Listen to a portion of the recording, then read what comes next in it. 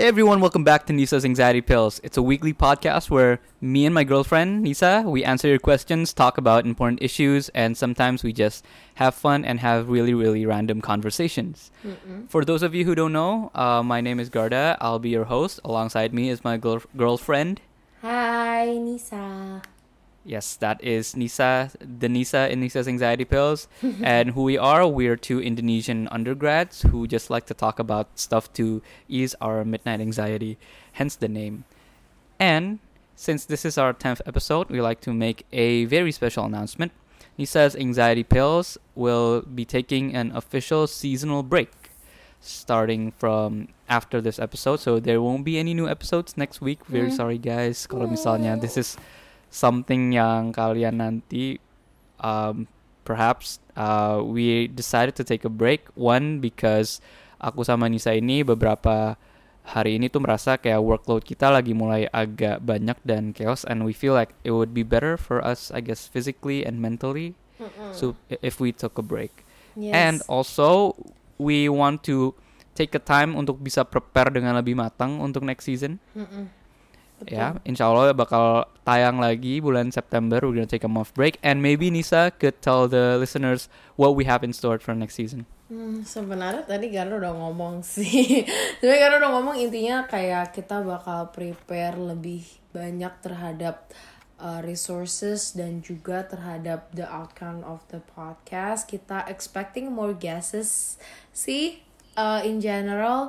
Terus kita juga pengen kan jadi backstory aja, kalau misalnya kita bikin podcast gitu, every materials tuh kita research sendiri, terus kayak masukin ke dalam satu research field, right? Nah, I think that's just took a lot of time, dan sometimes we're just merasa nggak puas gitu. Jadi hopefully dengan kita punya a longer time buat bikin podcastnya, jadi substance-nya juga lebih baik dari sebelumnya. Itu sih harapannya. Yep, I guess that about wraps it up. And now, Nis, kira-kira what should we do for our last episode? Yang Okay, I think for now, karena ini episode terakhir, kita harus balikin lagi ke our listeners. Soalnya we both are very thankful the fact that people are actually listening, jujur aja. the fact that there are you guys. Yes. Still can't believe till now. Honestly, But thanks for being here. Thank you so much. Sumpah bener-bener nggak itu. Jadi aku emang going ke Instagram gitu, terus aku nanya di one of the sticker questions gitu, kayak topik apa yang kira-kira bagus untuk yang terakhir gitu. Jadi kita probably just gonna answer some questions randomly. Terus I think that's all sih for this episode. Terus ya balikin lagi karena kan we also juga have email, and also kita juga DM-nya selalu terbuka setiap saat. Jadi kalau misalnya kalian punya suggestion tetap buat nanti ke depannya kita harus bahas apa. Sebenarnya kita udah beberapa tuh udah taken to consideration banget. Banyak suggestion ya gak sih Gar? Buat kayak expected episode buat 1 bulan ke depan. Cuma kalau misalnya kalian masih punya sesuatu yang kayak kalian penasaran banget tapi cuma just doesn't have time to research more, let us help by helping cari resources yang benar gitu dengan reach us juga di DM atau di email. Yes. Itu karena sekarang question time. Karena aku sudah laid out every background kenapa kita episode kali ini adalah jawab-jawab. Let's just get into it. So, ini aku tanya yang pertama dulu ya. Terus kayaknya Garda ada satu pertanyaan, jadi kayak just selingan gitu. Gar, ini pertanyaan yang pertama banget. How to love yourself? How to love myself. Ini love yourself as in kayak give self appreciation gitu bla bla bla gitu ya. I don't know, maybe the thing is kayak self love itu kan very gitu kan, dan menurut aku Iya juga sih. nggak ada kayak limitative and exhaustive list gitu gak sih, to what Iya, iya. extent an act itu tuh bisa constitute as self love. Nah mungkin dari kamunya sendiri how gitu. Alright, first of all, I think a bit disclaimer. Aku rasa aku sama Nisa are not really the best people to answer this. Cause frankly, atau especially ya me ya, aku tuh orang yang justru cenderung gak take that much effort untuk quote unquote love myself gitu, even though I do love myself, cause I consider myself a Yes. narcissist. Yes. No, no. Tapi juga I mean, I'm not saying that you're a narcissist, but I get what you're trying to say. ya, tapi aku sering sih ada episode-episode di mana kayak I just feel really bad about myself aja, and I just fall into kayak deep spiraling pit of like self-loathing gitu. I think kayak salah satu way that I regain kayak a sense of kayak appreciation for myself. Aku interpret self-love as self-appreciation ya, I guess berarti. Atau kayak grateful of having oneself atau being oneself. How I do it, karena the question kan how kan. Itu biasanya sih first just mengingat kembali aja sih where I am, and like, oh yeah, I did do a lot of stuff to get to where I am right now, and I should be proud of that, I guess. Jadi lebih kayak ngeliat hasil-hasilnya aku aja, hasil-hasil yang udah aku kerjain. Dan ya gitu aja. Dan also ngeliat orang-orang yang ada di sekitar aku, my friends, and like how being grateful of the people around me makes me grateful for being myself juga sometimes. Yeah, I guess. Yes, period. Do you have any thoughts on this? I think aku malah yang lebih nggak tahu how to answer this. Saya jujur aja, kayak apa ya? I think for me, I think I still in the step of kayak just accepting that beberapa hal di hidupku tuh nggak bisa apa ya di love gitu. Kayak soalnya aku tuh kayak kinda skeptical of self love, ngerti gak sih? It's not that I'm rejecting the idea, tapi the idea of self love dan how to love ourselves tuh kayak it's kind of impossible for me gitu loh, ngerti gak sih? Kayak how can you love something yang you know is broken gitu. Ini kayak just a thought, ini agak deep and apa kayak too deep aja sih sebenarnya, tapi at the end of the day I guess for me how to love myself, ourself itu mungkin bisa dari pertama tuh acceptance dulu sih. Maksudnya kayak accept dulu kalau the fact that kamu tuh yang Have flaws. iya have flaws, dan gak akan ada orang yang semua suka sama kamu gitu loh. Dan tahu gak sih kayak deep quotes yang apa namanya, you're always going to be like a villain in the story of someone else's yang emang just basically doesn't like you gitu, ngerti gak sih? Kayak you're always going to be like that. Jadi pertama ya accept dulu kalau you are flawed, dan you just can't please everyone.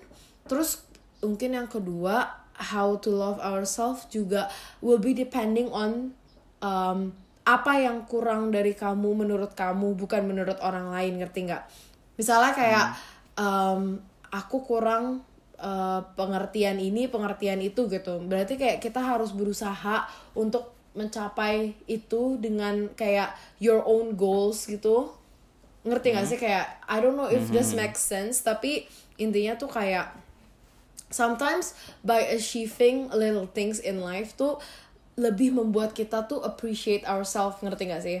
Kayak makanya itu it will be depending on kamu tuh di posisi apa dalam apa namanya kayak hal yang ingin kamu fix within yourself gitu. Nah coba start small aja, nanti in the smallest way you will appreciate your self more, karena ya whether you like it or not, your body tuh udah contribute so much to your life ya gak sih? Kayak dikasih mata untuk ngeliat, dikasih mulut untuk ngomong, dikasih kayak every little things tuh kayak coba try to appreciate aja every day. Kayak one day I love myself so much when I just realized the fact that I can just go on no sleep rant for like 3 days. Kayak aku cuma in 3 days aku cuma tidur kayak 3 jam 4 jam gitu, and I can still minum kopi, workout and everything tuh sama lama kayak gila. I really appreciate what my body has done gitu loh, ngerti gak sih? Yeah. Jadi Nisa has very abnormal yes, endurance. ya I would kayak say. iya, maksudnya kayak the fact that I can endure all of that and I can endure all of the apa ya, pain yang ada di yang kayak datangnya tuh nggak dari aku sendiri, walaupun emang kadang-kadang our worst enemy tuh ya ourselves gitu gak sih. Jadi the fact that I can do that tuh is just a blessing, dan lama-lama kayak you learn to appreciate that little things gitu. I think Alright. that's all. Okay. Next question. Yes. You have to ask me gak sih? Oh, mau ganti-gantian. Alright. Iya, soalnya kan kamu tinggal satu. Okay, siap. Only one I person only have asked you. one question, guys. Only one person asked me. So sad. So okay. Enggak, it's not sad. It kind of is. Tapi ya okay. Still, thank you for this one person. It came from a very close friend of mine. Tiba-tiba nge-DM di Instagram. Sebenarnya ini bahkan questionnya buat kamu sih, bukan buat aku. Justru kayak dia nanya ke aku buat nerusin ke kamu gitu. The question is it true if a guy in Indonesia is sexually harassed? Gak ada hukum yang bisa dipakai untuk ngebela dia. Oke. Sebenarnya ini layer of questions saya tuh banyak banget. Tapi kalau misalnya aku in general sebenarnya enggak. Nah, elaborasinya itu Gak ada. Gak ada. Oke. Elaborasinya itu ada banyak layernya nih. Yang pertama, dulu in the formulation of KUHP sendiri, ini aku nggak ngomong ke RUU ya, tapi aku ngomongnya in the formulation of KUHP sendiri itu, sexually assault itu selalu didefinisikan, bahkan tuh sexual assault aja tuh atau sexually harass aja tuh cuma lingkupnya kepada kayak penetration rape gitu loh, Gar. Sedangkan Ya bahkan untuk cewek aja kalau misalnya dia gak di rape penetrationally, itu dia penetratively, iya, gak ada juga kan hukumnya. Iya, belum ada hukumnya dulu pas yang di KUHP kan, cuma our life and society tuh changing kan, dimana kayak sekarang kita sadar kalau misalnya kayak verbal assault, terus juga kayak bahkan ada virtual assault yang mana kayak you given revenge porn, even itu a guy, maksudnya if it's happened to a guy and a girl itu still wrong gitu loh. Tapi all in all, bahkan di kita aja tuh mungkin budayanya tuh udah jauh banget dari normalizing kalau misalnya cowok tuh bisa di sexually harass. Jadi kalau misalnya kamu menanyakan itu dalam konteks kayak hukum di Indonesia selama ini, jawabannya emang gak ada, jujur aja. Nah, that is exactly why orang-orang tuh pengen banget ngesahin RUU PKS ini, kayak in the context of kita ngomongin juga a current situation yang mana ini RUU PKS dari 2001 nggak disahkan. Iya, dan bahkan sekarang tuh malah dikeluarin kayaknya dari prioritas bahasan itu. Soalnya susah, Garda, kan susah banget tahu. Iya, kasihan banget orang-orang DPR itu kan, masa harus dipaksa buat mikir gitu kan. Iya, parah banget. Aku juga sih nggak mau skripsi, soalnya susah. Iya. Nggak mau. Makanya kan seharusnya nggak usah skripsi kan kalau kayak gitu. Iya, exactly. Betul. Ini BTW this is sarcastic, okay? We're being sarcastic because of course it's going to be hard. Tapi at the end of the day, the fact that all of kayak a collective person, dan mind you, people who are a victim of gak ada hukum, a vacuum of law tuh gak cuma cewek gitu loh. Itu meaning that kita tuh punya urgency to do it gitu loh. Oke, gak usah kita ngomongin gender ya. Bahkan mayat aja tuh banyak gitu loh yang di sexually assault. What is it called? Mayat. Necrophilic behavior gitu. Ya. Terus ada juga kayak bestiality dan segala macam. Nah, that kind of kekerasan seksual terhadap binatang. Iya, maksudnya gimana ya? Itu kan intinya kayak karena the world is changing, kita jadi more exposed to predatory behavior yang selama ini tuh kita nggak tahu gitu loh. Dan kita tuh not trying to normalize that. Kenapa? Karena bayangin kalau misalnya it happens in your neighborhood, terus kayak they just doing it karena mereka nggak ngerasa itu salah. Itu bisa terjadi banget gitu loh, ngerti nggak sih? I'm not saying kayak bestiality dan what is it called satu lagi? Necrophilia Necrophilia itu tuh adalah sesuatu yang kayak important banget for us to discuss gitu ya. Tapi intinya adalah kayak the more changing kayak our society juga, kita tuh akan selalu terexpose kalau misalnya there is going to be changes. Nah, kalau sekarang aja DPR nggak mau ngesahin tentang cuma beda gender sama kayak melindungi orang-orang yang emang the victim in the present case tuh kayak it's just mind blowing gitu loh. Dan ya kalau misalnya menjawab pertanyaan tadi lagi itu iya. Dan kedua, aku mau highlight juga the fact that the implementation tuh jarang banget yang di grant gitu loh, Gar. Bahkan kayak aku tuh tahu, aku pernah dulu baca kasus tentang KDRT, terus yang KDRT tuh istrinya. Oke. Pokoknya kayak akhirnya tetap istri, basically mereka tetap cerai, tapi dalam sengketa perceraian itu kan pasti akan ada pembagian uangnya gitu kan, Gar, kayak nah itu tuh bahkan si istrinya tuh malah dapet anaknya dan juga dapet harta-harta, kayak most of harta-harta yang mereka dapetin berdua tuh lebih ke istrinya, padahal there's a clear of abuse yang dilakuin dari istrinya ke cowoknya. Kenapa? Karena kayak in Indonesian legal system tuh they just didn't believe that a man can be a victim gitu loh.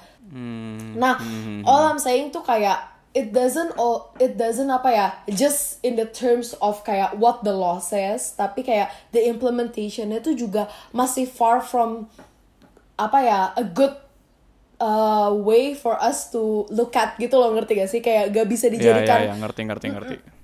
Gak bisa dijadikan panutan gitu loh. Jadi kayak kita emang bener-bener gak ada legal point of view yang bisa membuat kita tuh aman gitu loh sebagai cewek dan cowok gitu loh. Dan makanya aku tuh it's just kayak mind blowing for me the fact that they only think about themselves. Dan maksudnya they itu tuh I'm referring to the legislator ya, DPR. Dan ya DPR. Dan ya intinya to answer the question and also kayak addressing the current issue about RUU PKS, this is what happened gitu loh. Not just cewek, not just underage kids, not just guys, bahkan kayak we normalize little things yang harusnya tuh nggak dinormalize. Dan kita tuh udah mulai ketinggalan di bagian itu, ngerti gak sih? Dan bagaimana kalau kedepannya kita di-expose ke more things kedepannya yang kita bahkan sekarang aja yang cuma beda gender aja tuh nggak dilindungi, ngerti gak sih? Ya intinya cowok cewek aja masih belum ada perlindungan, gimana cowok ke cowok, gimana cowok ke anak, gimana cowok ke hewan, gimana cowok ke mayat gitu. Exactly. That is what I'm trying to say. Dan juga kayak intinya sahkan RUU PKS. Honestly, kayak ada petisinya BTW guys, bit.ly/sahkan RUU PKS. It's on my profile. Yes. Please go do it. Just do it. Sumpah gak ada usaha yang akan lu keluarkan gitu selain lu cuma ngeklik beberapa tombol, you know. Yes, and if one of you guys are a legislator, can you please just do it, you know? Alright, siap. Okay, so after this the question is going to be from my side. Yes. Oke, ini sebenarnya nyangkut pertanyaan nomor 1 sih, Gar. Kenapa, tentang sayang? yang how to love sayang. Oke, sorry. Nope. When I do public displays of affection. Kan ini tadi kan kita ngomongin tentang how to love ourselves gitu kan. Nah, one of the trigger for us to hate ourselves sometimes itu kan kayak loneliness gitu kan. Nah, sebenarnya ini kayak dia cuma nyaranin topik gitu sih, topiknya tentang loneliness aja. Nah, mungkin bisa jawab pertanyaan ini sih. Yang ini kayak mungkin one of the formulation kalau kita ngomongin loneliness gitu kan. Kayak what makes you lonely dan how do you tackle the loneliness itself? Wow, this is a very deep question sih. Dan sebenarnya aku ngerasa not 100% qualified because I'm not a psych major or anything. Same. Cuman loneliness itu menurut aku is something yang very very weird. It's very strange, but also very fascinating. Why humans itu bisa merasa lonely padahal kayak jelas-jelas mereka physically enggak gitu. Karena menurut aku kayak pasti loneliness yang diomongin sama temanmu dan loneliness yang emang disepakatin as disepakatin sama halayak umum kan not physical Beda. loneliness kan. Yes. Not loneliness kayak kita beneran sendiri terisolasi gitu. Tapi ya Yes. one of the dilemmas of being humans itu we might be close to other humans. Tapi we crave more than just their presence gitu loh. Yes. We crave having attention from them. We crave kayak rasa dimengerti, rasa didengar gitu. Jadi loneliness itu menurutku kondisi di mana craving tersebut nggak dipenuhi. What was the question again? I kinda got sidetracked. Kayak how do you tackle loneliness mungkin yang belum kejawab. Okay, how do you tackle loneliness ya? Tadi I mungkin think- pertanyaan pertama udah kejawab sih tentang kayak what is loneliness for you gitu. What is loneliness for me? Itu pokoknya kalau emang balik lagi buat aku makna paling sederhananya adalah kekurangan dan that need for attention and that need for understanding from other humans. How I usually tackle these kind of arbitrary human problems is sometimes by just rationalizing my situation aja, I guess sih. Oke. I'm saying that maksudnya tuh adalah kayak dengan pertama lu take a step back dan menyadari aja kenapa gue feeling lonely ya? Apakah gue feeling lonely karena emang gue nggak punya manusia sama sekali di sekitar gue untuk berinteraksi, atau karena emang keinginan gue untuk dimengerti itu nggak terpenuhi? Terus kayak aku selalu balik lagi ke diri aku sendiri, aku tanya ke diri aku, kenapa aku butuh dimengerti ya? Kenapa aku butuh orang untuk memvalidasi diriku gitu loh? Like, why should I base my happiness atau my fulfillment from other people gitu? Dan come to peace with that dan coba untuk kayak let go aja. Oke, mungkin orang nggak akan pernah ngerti gue, mungkin keluarga gue, orang tua gue, bahkan cewek gue sendiri nggak akan pernah ngerti apa yang gue alami. Jadi nggak apa-apa, yang penting kayak I still have myself. Dan itu biasa get me out of kayak state dimana aku ngerasa lonely, cause I do gitu. Aku ngomong kayak gini dengan enak bukan karena aku nggak pernah ngerasa lonely ya nih, tapi kayak aku sering loh kayak ngerasain kondisi dimana kayak I'm screaming in a crowded room gitu loh, atau like I'm talking to you tapi sebenarnya I feel like there's no one on the other side gitu loh. Ketika aku mau nyampein sesuatu tapi misalnya kamu emang lagi not in a good state of mind sehingga kamu nggak bisa mengerti sepenuhnya apa yang aku rasa, itu aku beneran ngerasa kayak kadang, jarang sih kalau sama kamu, tapi kayak sama orang kadang ngerasa kayak aku ngomong tapi nggak ada siapa-siapa gitu. Nah, I do have those feelings, tapi how I solve it atau how I overcome it is just by rationalizing sih, hyper rationalization aja sih. That's me. Kalau kamu gimana? Kalau aku, I think my source of loneliness itu agak beda ya sama Garda. Maksudnya kayak, don't get me wrong, in terms of kayak certain episodes tuh maksudnya kayak you know kayak a certain time aku tuh sama persis kayak Garda, kayak kadang-kadang aku ngerasa kayak apapun yang aku cerita itu tuh kayak no one's going to understand what I'm feeling, and I always going to be feel lonely karena I'm doing this alone, and I just feel like kayak cerita tuh will just bother other people's time, dan kayak ya pokoknya something like that. Tapi I feel like kayak in that part I cannot necessarily tackle karena I know deep down it's like my mental health situation gitu, ngerti gak sih? Karena ini kayak I'm not telling ya kayak Garda tuh egotistical dan lain-lain, tapi kayak sometimes yang Garda omong tuh kayak a source of ego gitu kan, Gar, kayak gue tuh mau dimengerti, ngerti gak? Dan lo tuh just not giving me the right attention atau the right answers that I want gitu. Nah, kalau aku tuh kayak misalnya Garda tuh misalnya aku curhat terus Garda tuh kayak saying something yang I know the answer, dan aku tuh nggak marah sama dia about that answer, tapi I just feel like kayak kita tuh nggak on the same page, ngerti gak sih? Kayak the source is not kayak my ego wanted to have the right answers intinya, atau kayak the right attention atau whatever that is gitu. Nah, kalau my source of kayak loneliness itu sometimes lebih ke apa ya, kayak the feeling of fulfillment within myself gitu, tapi fulfillmentnya tuh kayak hampa gitu. Iya, kayak hampa, ngerti gak sih? Kayak if I'm not doing something that I love, lebih ke kayak if I'm not doing something what I love, I feel lonely gitu. Jadi kayak I feel like I'm not contributing to the people around me aja, ngerti gak? Jadi Jadi kayak apa ya, this is kind of odd sih, mungkin emang kayak we're just two different people aja, jadi kayak beda the type of loneliness.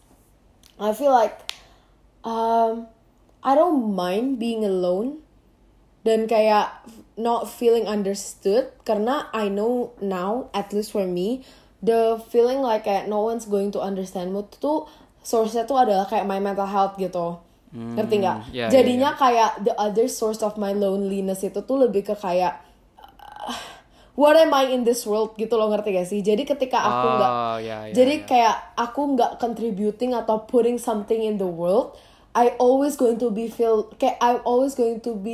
lonely gitu. Kayak kamu ngerasa posisi gue di dunia itu apa gitu ya? Iya, kayak ngapain gue ada di sini gitu loh. Terus kayak nggak satisfied aja of what I do because I just feel like I'm not changing the world. Atau I know this is kind of sounds so cliche. Does that also sound a bit egotistical? Like who are you? Yeah, to exactly, want to change the world? Exactly, tapi my egotistical tuh kayak myself and the world gitu loh. Kayak not directly to someone yang kayak I wish you know what I feel. I wish you know, ngerti nggak? Kayak ngerti. It is a form of egotistical juga, wanting to do something yang beneficial for the world, karena itu kan for the fulfillment of myself gitu kan. Nah, I feel like kayak that is kayak makanya loneliness itu tuh there is a different type of loneliness and how do you deal with it. Dan the way I deal with it biasanya kayak ya I try my best to just kayak bantu temanku atau pokoknya just do something for your surroundings by just kayak raising awareness aja tuh kadang-kadang fulfilling. Tapi emang kadang-kadang that is exactly why aku juga fall into that deep of loneliness gitu, karena aku ngerasa kayak I'm not doing anything, ngerti gak sih? Oke. Gitu. Tapi side note juga, I know it's kinda long, cuma side note juga makanya that is exactly why those people yang kayak bilang kayak money can't buy your happiness dan segala macam gitu. Well, for poor as girl like me, money can buy my happiness, but at the end of the day kayak I get what the quote's trying to say, karena we can see like for example ya kayak Jeffree Star gitu, he is very rich and very well known, dan dia pun kalau sekarang di cancel dari internet tuh he already secured his bag gitu loh, ngerti gak sih? He literally can live for like 50 years without doing anything, just breathing gitu loh. Tapi I feel like the fact that dia tuh nyari-nyari masalah itu tuh kayak dia feeling lonely inside of him gitu gak sih? Yeah, probably. Maksudnya kayak pasti I'm not saying it's kayak direct loneliness, ngerti gak sih? Tapi pasti ada there's something yang dia rasa tuh belum tepat, belum terfulfill gitu. Nah, makanya itu the way he dealt with it, dia tuh malah kayak coba cari drama, the exposure of himself dan lain-lain gitu. Nah, that is exactly why how you deal with loneliness tuh beda-beda. Tapi menurut aku ya caranya adalah you have to search within yourself where dan dari mana the feel of loneliness gitu loh. Kayak aku tuh dulu juga sama persis kayak Garda sih, jujur aja. Kayak aku selalu merasa kayak every time I talk to someone, gak ada yang ngerti gitu loh. Kayak mereka selalu bilang kayak, iya aku tuh ngerti maksud kamu, tapi kayak enggak, kamu tuh gak ngerti gak sih? Ya. Ya, jadi tapi ternyata I realize it's not the fact that aku tuh lonely, tapi ternyata yang lain gitu loh, ngerti gak? Jadi itu sih. Ngerti. That's our take on loneliness, I guess. Yeah. So shall we move on? Because there's still a lot of questions. I think tapi sebelumnya about loneliness aku masih kepikiran lagi sih. I think apa? Di zaman sekarang juga dengan adanya social media, you being able to talk to someone on screens yang maybe you don't know in real life, itu juga amplify the feeling of loneliness gak sih?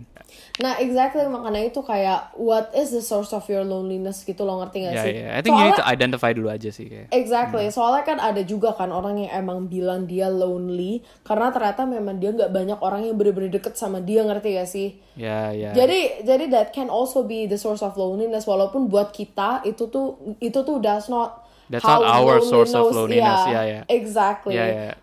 It's very different. True. It's very different. Kayak karena aku tuh emang dari dulu just I was an only child. I also did not really have that much friends, tapi I wasn't also depressed because of not having friends. Makanya source of loneliness aku itu bukan dari nggak punya teman sih, Nis. Tapi emang lebih dari kayak nggak dimengerti aja sama orang. Oke. Alright. Dasar. Lanjut. Only child is a very bratty person. But hey, we're more ambitious, free spirited. No, hell no. No? The first child is always going to be the most ambitious. Iya sih, cuman lebih stuck up gitu biasanya. True. Okay. I'm not denying. Okay. Lanjut. So lanjut ya. I think aku jump dulu ke question yang agak mirip sama my source of loneliness sih. Bukan source of loneliness ya, tapi kayak lebih ke something that I always deal with aja. Itu adalah the line between being a good friend and emotional labor. Pertama, before I go on a rant in this, I wanna ask you, Gar, have you ever felt like this? Nope. Sumpah bener-bener gak pernah ya? Nggak pernah. I've never been that close to someone to the point dimana kayak aku nge-support them emotionally except you. Maksudnya? Aku nggak pernah sampai kayak punya teman yang bakal curhat ke aku selain kamu dari dulu gitu loh. Dan yang bakal aku curhatin balik gitu. Ya ada sih curhatnya tapi kayak curhat-curhat superficial gitu sih rata-rata aku sama teman-teman aku. Nggak pernah ada yang sampai kayak bener-bener deep mau ngelemparin permasalahannya ke aku. Mungkin ada 1 atau 2 tapi to be honest I forgot. Gitu lah. Ya. Jujur ya kayak this is a very hard subject for me sih. Karena okay. Ini kayak cerita aja ya berarti ya. Aku tuh emang I don't know what it is dan aku nggak trying to put myself on a pedestal to be praised gitu ya. Aku tuh memang orang yang source ini emang one of a form of ego kok, tenang aja. Tapi one of the way aku tuh get satisfaction tuh memang through my surroundings gitu loh, ngerti nggak? Jadi I always wanted to be a good friend, tapi not just a good friend, tapi yang emang berguna gitu, I guess, I don't know. Jadi kayak kamu tahu nggak sih kayak when you curhat to someone, tapi kamu selalu merasa kayak you were wasting your time curhat karena kayak mereka cuma ngasih kayak semangat ya, you can do this or do that, dan kayak it doesn't do anything gitu loh. Nah, I hate that kind of friendship. Makanya every time people come to me dengan kayak their problems, aku tuh bakal kayak coba sebisa mungkin sampai kayak itu tuh kayak ketemu gitu loh jalannya. Ketemu jalannya, ketemu solusinya, ketemu sourcesnya. Dan sometimes emang kayak aku bahkan gak peduli whether or not you wanna hear it, the solution, tapi I'm just gonna say it karena aku tahu at the end of the day kayak you're going to remember that this is important gitu loh, ngerti gak sih? Karena I believe a good friend itu bukan yang kayak selalu support everything that you do dan segala macam. Dan emang ini tuh bener banget, makanya kayak the line between a good friend sama emotional labor for me, Gar, jadinya tuh kayak bener-bener blurred gitu loh, ngerti gak sih? Karena aku tuh pengen just kayak ya udah semangat aja ya, tapi I cannot karena aku kayak ngebiarin orang buta jatuh ke jurang, ngerti gak sih? Dan ngerti. I know I know sometimes memang orang tuh harus jatuh dulu ke jurang buat mencoba ketika di jurang itu buat tangga sendiri buat keluar dari jurang itu. Tapi I always the type of person yang kayak just don't want them to even in the jurang for kayak in the first place gitu loh, ngerti gak sih? Ya, benar-benar.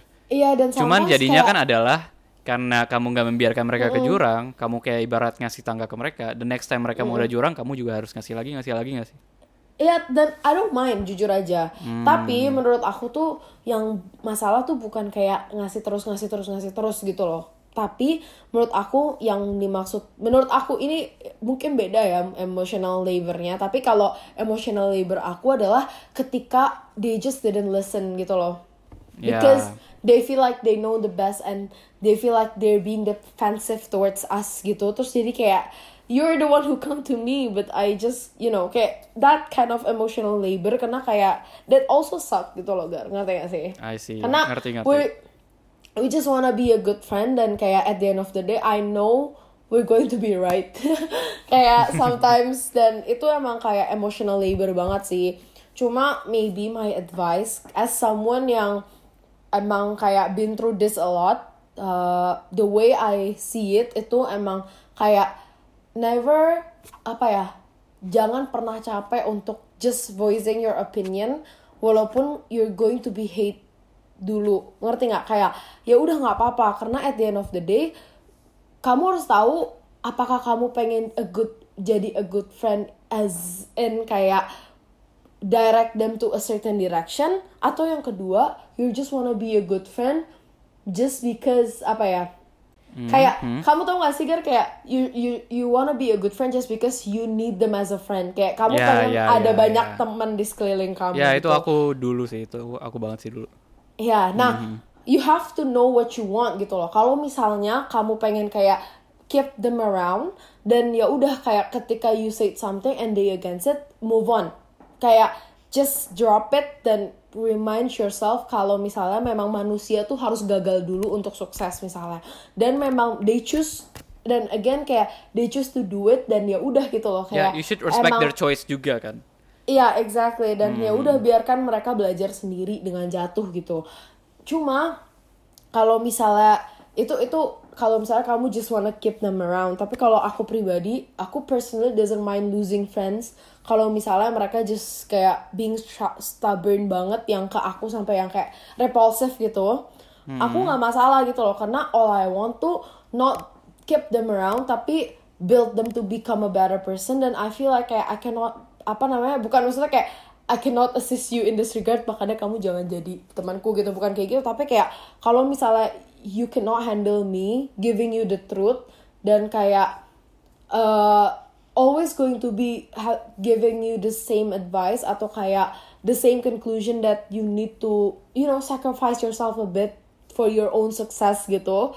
Maybe kayak kalau aku personally ya udah let go, dan balik lagi kayak remember that ya udah, kita udah lakuin semuanya. Jadi ketika dia jatuh dan ketika dia fall into that deep hole itu, kayak kita bisa bantu dia gitu loh. Kalau aku personally I never kayak, you know, kayak jujur I always say this to you kayak I told you so gitu kan. Tapi trust me tapi when a serious thing happen like that, I never say that, karena at the end of the day I wasn't trying to gain more friends gitu loh, ngerti gak sih? And you're also not trying untuk kayak memuaskan sense of gua bener gitu kan? Atau kayak mencari kepuasan gitu juga kan? I really don't. Aku cuma pengen my friends to become a better person aja, makanya aku bener-bener pengen membantu mereka. Jadi kalau misalnya emang when they need you at the end of the day, I'm always going to be there. It sucks, tapi again ask yourself first, apa sih yang kamu mau, ngerti gak sih? Soalnya kayak aku tuh juga, the thing is kayak with having this mentality, the very downside-nya adalah kayak you're always going to be kayak dimanfaatin gitu. Karena kayak karena people will always see you as ya udah, you're going to help this person again at the end of the day dan segala macam gitu loh. Tapi ya makanya itu kayak kamu maunya apa, ngerti gak sih? Ya kalau aku pribadi sih aku nggak masalah gitu loh. Tapi kan ada beberapa orang yang masalah, jadi know what you want. So kalau aku boleh rangkum berarti pertama identify dulu what you want to apa. Apakah what you want to beneran untuk genuinely membuat sekitarmu lebih baik, atau what you want itu emang to not be lonely and to have lots of friends. Kalau yang kedua, then you need to get yourself some insecurity checks. Tapi kalau niat kamu udah tulus, you wanna be a good friend to make other people better. Kalau mereka batu dan gak mau terima saran-saranmu, berarti kayak ya udah, gak usah terlalu make yourself an emotional laborer dan biarin aja dia jatuh gitu. Tapi itu dua yang dari kamu kan, Nis. Tapi kalau menurut aku sih ada lagi sih yang ketiga. Apa? Kalau emang kamu udah tulus dan emang dia nurut, tapi kalau dia malah jadi ketergantungan sama kamu, menurut aku tuh itu juga tanda-tanda you're becoming emotional laborer juga sih. Dan maksud aku ketergantungan tuh kalau misalnya dia minta tolong kamu udah kasih saran A, B, C, D, E, udah kasih tangga nih supaya nggak jatuh. Terus ketika dia menghadapi itu lagi, dia masih butuh tangga dari kamu, itu menurut aku udah agak keterlaluan juga sih, Nis. Yes, benar-benar. Ya. Jadi kalau dia batu dan dia kayak bangsat, then just leave aja sih.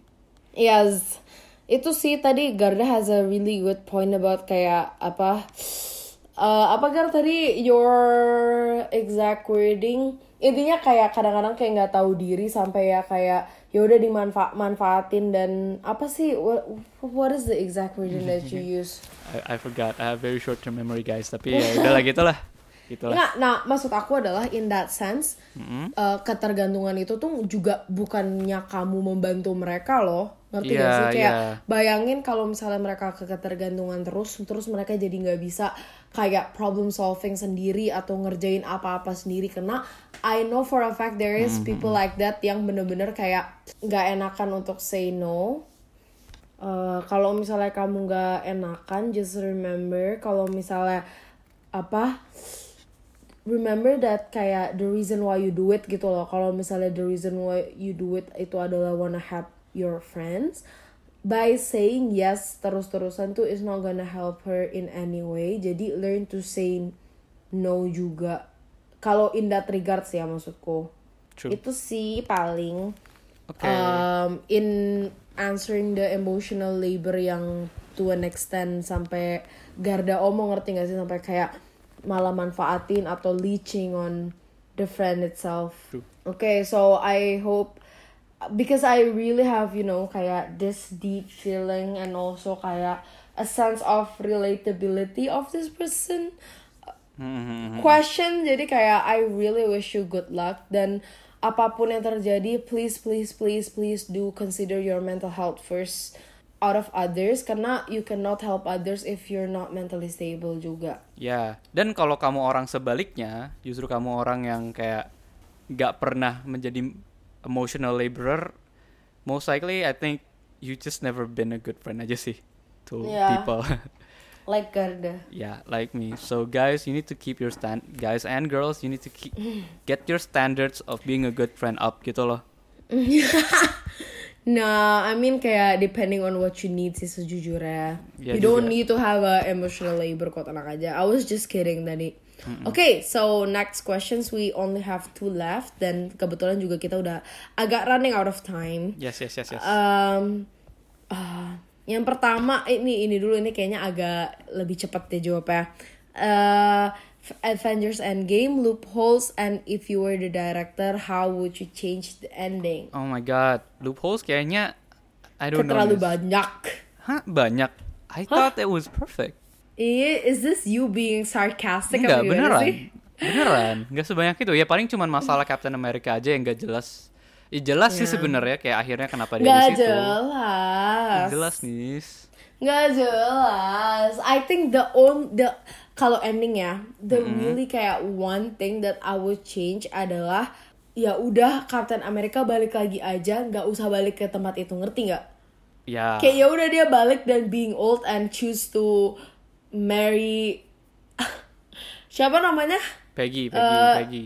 Ya, udah gitu. Kalau kayak gitu, nanti ya yang terjadi adalah Winter Soldier sama Falcon itu tiba-tiba kayak ngilang kan capnya, terus nggak balik lagi sama sekali gitu. Mereka mau ngapain gitu loh? Kasian gak sih? Like masa digantung aja kayak okay guys, gue mau balik, returning Infinity Stones, kayak gue nggak balik lagi ke mereka gitu. Aku malah merasa kayak that's only literally putting holes before your own fucking bros. That's not even your hole, that's a hole from another dimension. Nah, tapi masalahnya Gar, ini tuh masalahnya adalah itu tuh for the fulfillment of Avengers Endgame itu sendiri kan. Yeah. What I'm trying to say adalah kayak secara logically speaking itu tuh lebih enak kalau misalnya kayak itu nggak balik lagi dan they know that he's just getting old gitu loh pas balik lagi. Jadi langsung ke flashback di mana dia dancing around itu loh yang sedih banget yang di dalam rumah. Tahu nggak? Iya tahu. Nah udah itu aja, it's a very nice note to end it on sih, to be honest. Oke, siap. I think that's the only loophole that I really wanna fix. Tapi maybe for those of you that don't know, kenapa this is not a loophole? Logical explanation-nya adalah Steve Rogers balik ke masa lalu had a good life with Peggy Carter, grew old. Abis itu pas dia udah old di dimensi itu dia balik ke dimensi yang sebelumnya. I know, but it's just kayak it doesn't do anything. Okay? Oke. Tapi it's logically feasible, guys. Okay, yeah. I mean, yes, secara logic it can be comprehend, I guess. Tapi it just doesn't make sense why aja, ngerti gak sih? I feel like kayak, iya itu sentimental, but why? You Supaya know, why he can though? give the shield to Falcon. Okay, I don't really need Falcon. Ugh, no, I was just kidding. Okay. Yeah, I think that, and also what is the jujur aja ya, Endgame tuh nggak yang kayak perfect, tapi it's a very satisfying ending, sumpah. Ya nggak sih? Jadi I don't really have anything to change, karena menurut aku one of the character yang paling flawed adalah Captain Marvel. Kayak he played a very good part. Oh my god, yeah, I just misgender. Oh my god, I'm sorry. Lanjut. I'm sorry, Brie Larson. Brie Larson kan namanya? Yeah, Brie Larson. Please don't cancel me. But anyway, I think itu lebih ke kayak character development, terus tiba-tiba ke endgame, terus dia super OP aja yang aku agak ngerasa jadinya nggak ada this kind of apa ya, kayak it doesn't make sense kenapa kan dia OP banget nih, overpower banget, tapi kenapa dia nggak the one yang ended in gitu loh, ngerti gak sih? Kayak it just doesn't make sense. Well, I do get kayak itu makanya aku bilang sekali lagi, Endgame tuh udah kayak satisfying enough, tapi it's just kayak that part I don't really like it, I guess. I see. Okay. Kayak it's just kayak why though? Why Iron Man has to die when we have a very overpowered fucking icon? Yeah, that's why most of the movie is finding a way supaya she's not in the movie. Kayak kalau nggak salah di awal-awal dia lagi kayak ngapain gitu, nyari apa. Yeah. Oh yeah, by the way, I have nothing against Brie Larson ya. I'm just really don't like Captain Marvel, tapi in general, karena menurut aku Captain Marvel tuh kayak gimana ya? This is the exact reason why DC itu tuh gak terlalu likable di kayak kalangan kita. Maksudnya kayak in a perspective of relatability, ngerti nggak? Kayak kalau misalnya that is also exactly why in MCU kayak Thor tuh dulu bener-bener gak terkenal gitu loh. Misalnya terkenal karena of course Chris Hemsworth are very hot. He is very hot. Yes. Nah, tapi maksud aku tuh bukan ke arah situ, tapi lebih ke arah yang apa sih namanya? That is exactly why ketika Thor ada tuh kayak we just enjoying the fact that the movie is cool, tapi kita nggak bisa sama sekali relate karena dia tuh diputray as a god like gitu kan? Nggak dipotray, he's literally a god. Oh iya. Maksudnya he is a god gitu. Makanya di Endgame yang dia jadi gendut itu a lot of people malah suka. Oh yeah. What's your personal take on that? Do you like fat Thor or do you like a hunky, muscular Thor?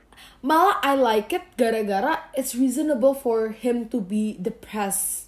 Ngerti gak? He literally lose everything, Garda. Kayak he literally did. Kayak I just doesn't have anything to say karena menurut aku kayak mungkin orang-orang ngeliatnya lebih ke kayak whether or not fat Thor is funny or not. Tapi aku lebih ke kayak it's reasonable for him to just like kayak that. Slack off terus kayak just gak mau lagi have anything to do with the world gitu loh, karena he literally fail. Bayangin you can actually end all of this thing tapi you didn't cut the head gitu loh, ngerti gak? Kayak imagine you're in that position. I will not just getting fat, I will just die, honestly. Wow. Ngerti gak sih? Karena kayak I feel like people are disregarding that gitu loh. Kayak yes, Marvel are not trying to portray in that sense karena of course it's a child movie gitu loh. Tapi kalau aku personally aku ngerasanya kayak fat Thor is very reasonable justru. I mean like he could have also aimed for like Thanos' arm. Yeah, well he did though. Tapi still I think if I was a director aku baru kepikiran deh, that's what I would change in the movie. I'd make Thor can still be fat supaya ada pesan yang tadi kamu bilang gitu about how depression can lead people untuk menjadi kayak seperti itu. Tapi I'd still give him back his muscles at the end of the day karena maybe Mjolnir can like make him bulky again, atau his mother, atau misalnya pas dia balik ke masa lalu itu bisa tiba-tiba regain lagi his muscles. I just sayang we banget get aja it. gitu, you know, like We get it. We want to see Chris Hemsworth being a hottie. Yeah, we do. Don't Yeah. worry. Tapi all I'm saying is that kayak that part, I don't think it's flawed. Dan oke, ini balik lagi kan, ini kan jadi off track. Tapi intinya that is exactly why kenapa orang-orang tuh masih lebih suka dan lebih relate ke Marvel, karena Marvel tuh kayak make it this heroes itu tuh emang a part of us gitu loh, dimana kita bisa relate. Dan makanya Thor itu ketika Taika Waititi gak sih namanya, iya kan? ya Taika Waititi itu tuh juga ngambil, makanya dia bener-bener make Ragnarok itu tuh bener-bener kayak relatable dan gak yang godlike lagi gitu. Dan balik lagi kayak makanya kalau misalnya kita lihat Captain Marvel, kenapa dia nggak disukai? It's not because Brie Larson. Mungkin ada beberapa orang yang terlalu nge-portray Brie Larson to be a certain way. Tapi kalau, well, I kinda do juga. Soalnya kayak he's very arrogant sometimes. Tapi oh my god, I'm very sorry. I'm sorry. Oh my god, Brie Larson, don't cancel me, please. Okay. Just saying. She's very kayak arrogant in some interviews, tapi maksud aku yang lebih aku nggak suka tuh the character development dan the character itself of Captain Marvel, mau itu di comics atau di filmnya, karena emang balik lagi Captain Marvel tuh benar-benar kayak Superman-nya DC gitu, yang kayak ya dia God dan dia memang he can fix anything and everything. Yeah, gitulah intinya. Exactly, kayak we cannot relate any And don't get me started in Batman. I hate Batman, and this guy right here loves Batman. I think this can be a new episode. Yeah, we're not gonna talk about that, but I stand by it. That is exactly why I think DC is failing at first. Tapi untuk sekarang udah mulai bagus lagi, karena kayak mereka ngerti the relatability yang kurang. Terus makanya sekarang mereka bikin kayak Wonder Woman. Sama anti-hero-nya juga bagus gak sih? Kayak Harley Quinn dan segala macam. Maksudnya I'm not saying itu udah top notch kayak Marvel, how they hit the mark. Tapi all I'm saying mereka tuh udah bener-bener grow banget. Itu true. sih. Iya, makanya exactly why one of the flaw juga di Avengers Endgame yang I really wanna change itu paling di bagian Captain Marvel aja. Okay, yeah. That's Nisa. What I would change is make Thor muscular again. Garda doesn't get why people get fat, okay? He fat shame everywhere. No, I was just kidding. I was just trying to get Garda cancelled. I'm sorry. Okay, one last question. I think ini pas banget karena waktunya juga udah mepet. Udah malam. Ya, no, I'm saying kayak waktu recording kita sejujurnya. Oh yeah, tapi it's also past my bedtime. So we need to chop hurry up. Okay, last one. Movie talk yang tentang yang mind blowing banget. Do you wanna start or should I start? Oh my god, mind blowing ya. Any movie made by Christopher Nolan or M. Night Shyamalan yang dulu-dulu. Tapi apa yang kayak ngebekas gitu misalnya? Oh, itu sih. Apa sih? Aduh, aku sampai lupa judulnya. I See Dead People. I See Dead People, Sixth Sense. Ya, The Sixth Sense. Itu aku nonton bareng kamu gak sih dulu SMA? Emang iya ya. Yeah, I guess. I kind of forgot, tapi emang bagus banget. Pokoknya emang that ending twist itu, it got me. One, and second was my favorite movie of all time sih, Inception. Oh, Inception. Can you elaborate dulu mungkin kayak one of the jadi yang mana nih? Yang Sixth Sense atau yang Inception? I think Sixth Sense itu menurut aku mind blowing because of itu beneran terjadi di akhir banget. Di kayak beneran wow factor itu kayak at the climax dan Do you wanna explain? Maybe kita should give a disclaimer. Spoiler alert. So intinya kayak the movie follows like a kid who can see dead people and a older person yang trying to help this kid. Taunya the older person was also a dead person gitu. Intinya itu lah. And ternyata the kid yang tadinya old person yang mau help the kid ended up the kid yang help the old person gitu kan. Karena dia kayak masih belum rela untuk mau leave Terus kayak itu ngena banget aja sih karena ya it talked a lot about sebenarnya the importance of letting go, bla bla bla. And like I just love movies yang subvert expectation. Intinya yang kayak ngasih kamu twist out of nowhere gitu. Yang it'll forever be one of my all-time favorite twists. Yes. Tapi me too, kalau to be honest. Inception bedanya adalah itu mind blowingnya bukan karena plot twist atau wow factor ya, tapi lebih ke throughout the movie and even after the movie itu kayak you're always asking questions gitu loh. Like which one was the dream, which one was real life gitu-gitu loh. And I like those kinds of movies yang emang kayak lo bisa tahu little details in the movie itu punya makna gitu. Movie yang bisa munculin teori-teori kayak sebenarnya was Cobb in a dream or not, terus kayak tanda-tanda lu di dream itu apa sih, tanda-tanda lu di real life apa sih, dan kayak makna ini itu apa, terus kayak Christopher Nolan does a really good job of doing that in a lot of his movies. Yeah, I guess that's for me sih. Oke. Kamu Jujur kalau aku kayak jauh lebih banyak gitu loh, nggak sih, karena I watch a lot of movies. True. Let's ini mind blowing dalam hal, karena kan tadi Garo udah ngomongin kayak yang subverting expectation, sama satu lagi apa regarding kayak apa namanya, Punya banyak after, clue dan teori-teori lah intinya. After the movie itu it leaves you Questioning gitu. Gives you more questions than answers lah intinya.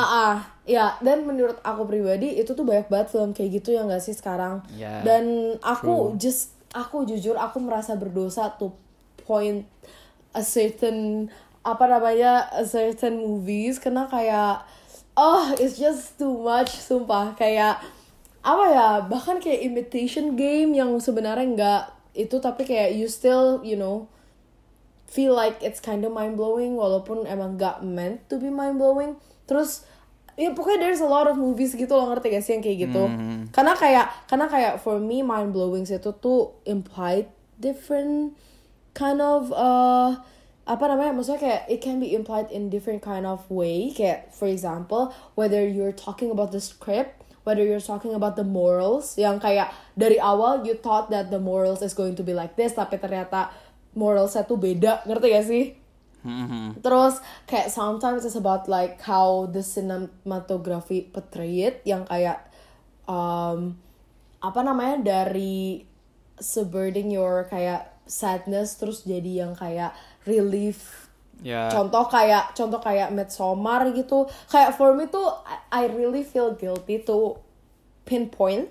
Tapi kalau misalnya I really wanna kayak complete and also be different aja sama Garda, maksudnya kayak biar agak punya perspektif yang lain. Kayak one of the movie that I always feel like mind blowing dan selalu attached to me, dan Garda tahu ini filmnya apa, itu adalah 500 Days of Summer. Kenapa? Karena that is like kayak gimana ya? Mungkin kalau kamu nonton sekarang, kamu akan merasa kayak this movie is like another rom-com movie, ngerti nggak? Tapi ketika back then tuh it's a complete different experience. Just a complete different experience, karena kayak kayak it's just people have different opinions, tapi kayak sometimes people just doesn't get it gitu loh, ngerti gak sih? That's exactly why it's mind blowing for me. Karena jadi kayak to put a perspective juga, spoiler alert. Jadi this movie itu about kayak how the timeline of kayak a love story sampai kayak moving on part of this guy, yang mana dia tuh kayak bertemu sama salah satu cewek namanya Summer. Nah, Summer ini tuh emang kayak cantik banget, dan dia juga the fact that she's not just pretty, tapi juga dia tuh membuat orang-orang di sekitarnya tuh ikut bahagia gitu. Makanya this guy tuh is very in love with this girl. Cuma kayak from the start the girl always say that kalau misalnya gue tuh nggak cari relationship, I'm so sick of relationship, dan gue nggak pengen kalau misalnya ini tuh jadi emotional attachment gitu loh. Dan bahkan kayak di awal-awal film tuh she always said no to this guy gitu, tapi kayak the guy tuh yang bilang kayak enggak kayak gitu, apa namanya, kita tuh harus jalanin dulu dan segala macam. Nah at the end of the day ketika the guy itu broke up, apa namanya, the guy itu kayak udah kayak feeling settled with this girl, the summer. Nah malah si ceweknya tuh mau break up with him gitu, karena she feel like with him tuh itu never sure gitu lah istilahnya. Nah terus when that movie broke out, everyone always say that kayak gila ya cewek ternyata bisa, kayak the moral of the story yang mereka ambil tuh kayak ternyata cewek tuh juga bisa loh bikin heartbreak seorang seorang lelaki gitu. Padahal intinya that's itulah. not. Iya, padahal kayak intinya. iya, padahal kayak in my kayak what's mind blowing adalah kayak how it can create many different morals and also expectations and also pokoknya it's just People can take away different things aja sih. iya, different things banget in just one movie. Dan menurut aku that is the part yang mind blowing yang mau aku tarik, ngerti gak sih? Kalau Inception kan kayak of course the CGI dan segala macam tuh kayak ngerti gak sih, kayak it's just mind blowing banget to see, and it is an experience. Kalau misalnya Sixth Sense tuh ya just kayak kamu gak nyangka kalau that is going to happen. Tapi kalau ini tuh lebih ke kayak mind blowingnya tuh the part that kayak oh ternyata gak semua orang ngerasa ngelihatnya dari kacamata gue loh, ngerti gak? Karena at that time ketika aku nonton I feel so weird, karena I feel like at the end of the day Summer never give him any expectation to begin with. Karena kayak maaf gue gak mau punya pacar, gue gak mau ini, tapi people portray Summer as the villain in this movie, ngerti gak? Karena kita lihatnya selalu dari perspektif cowoknya gitu.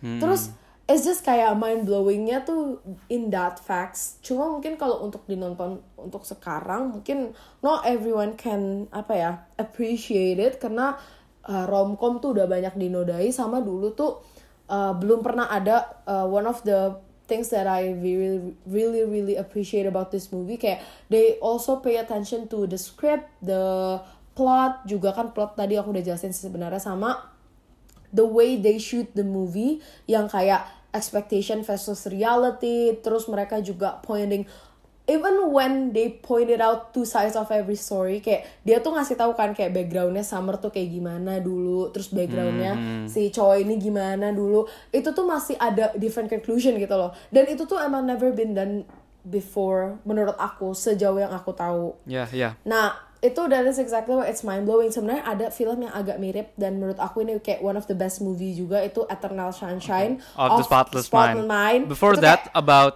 365 days 500 days of summer. Ayo abis nonton deh. Yeah. So yeah, it was on my Netflix. Ayo, tuh kan gak ada abis nonton. Oh my god. Gak nonton. It was just recommended to me by Netflix, which kind of says a lot about what I watch. Tapi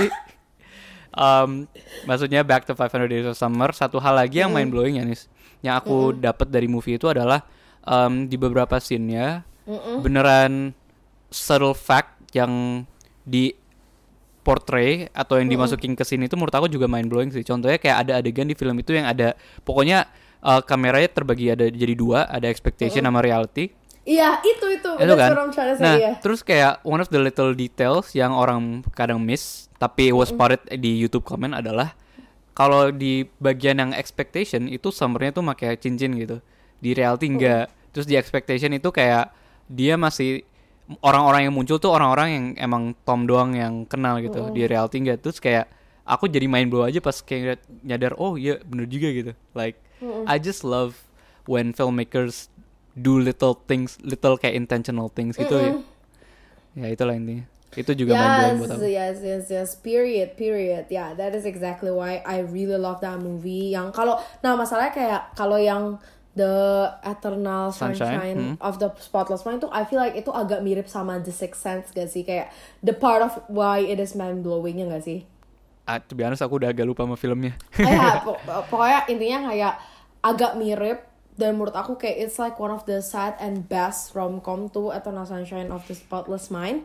Tapi all I'm saying is that kayak kenapa that is always one of my go-to film when I wanna talk about what is the ideal movie. I'm not saying the best movie, I'm just saying kayak Ideal. when it hits the mark tuh pas apa. Dan that is the kind of film yang I'll always going to reference to sih. Ini yang the movie where Yes. someone wants to forget his girlfriend kan, his ex. Iya. Terus in order to forget her, dia harus nginget-nginget dulu. Enggak ya, malah justru kayak relief gitu, tapi relief. tapi dia tuh nggak tahu the girl, dan the girl doesn't know the guy, tapi at the end of the day ternyata kayak mereka going to find each other, tapi lama-lama kayak runtuh karena ingatannya dihapus gitu. Yeah, basically that. By the way, I'm not gonna spoil that movie. Just watch that movie. That's like one of the best rom-com, to be honest. Bahkan menurut aku secara plot jauh lebih bagus Eternal Sunshine. It's just kayak, I'm just saying kayak kalau 500 Days of Summer tuh lebih ke like hitting the marks. What type of movies yang I like, dan how some movies itu ada yang kayak just completely miss the mark. Nah. Oke, siap. Okay, gotta be honest, gak ada lagi sih yang nanya tentang anything. So that is our last questions. Okay, so I think with that we can wrap up our last episode of the season. Okay, so it's been 71 minutes. If you listened through all of that, you're awesome. Thank you so much. And lo gabut okay. Tapi thank you so much for being here and supporting us. We really hope that kayak our podcast itu bisa both be something yang fun yang bisa kalian denger to pass your time, and also give you some more insights, we hope. Thank you for listening. See you guys, I guess 2 months from now. Yeah, see you guys. Bye.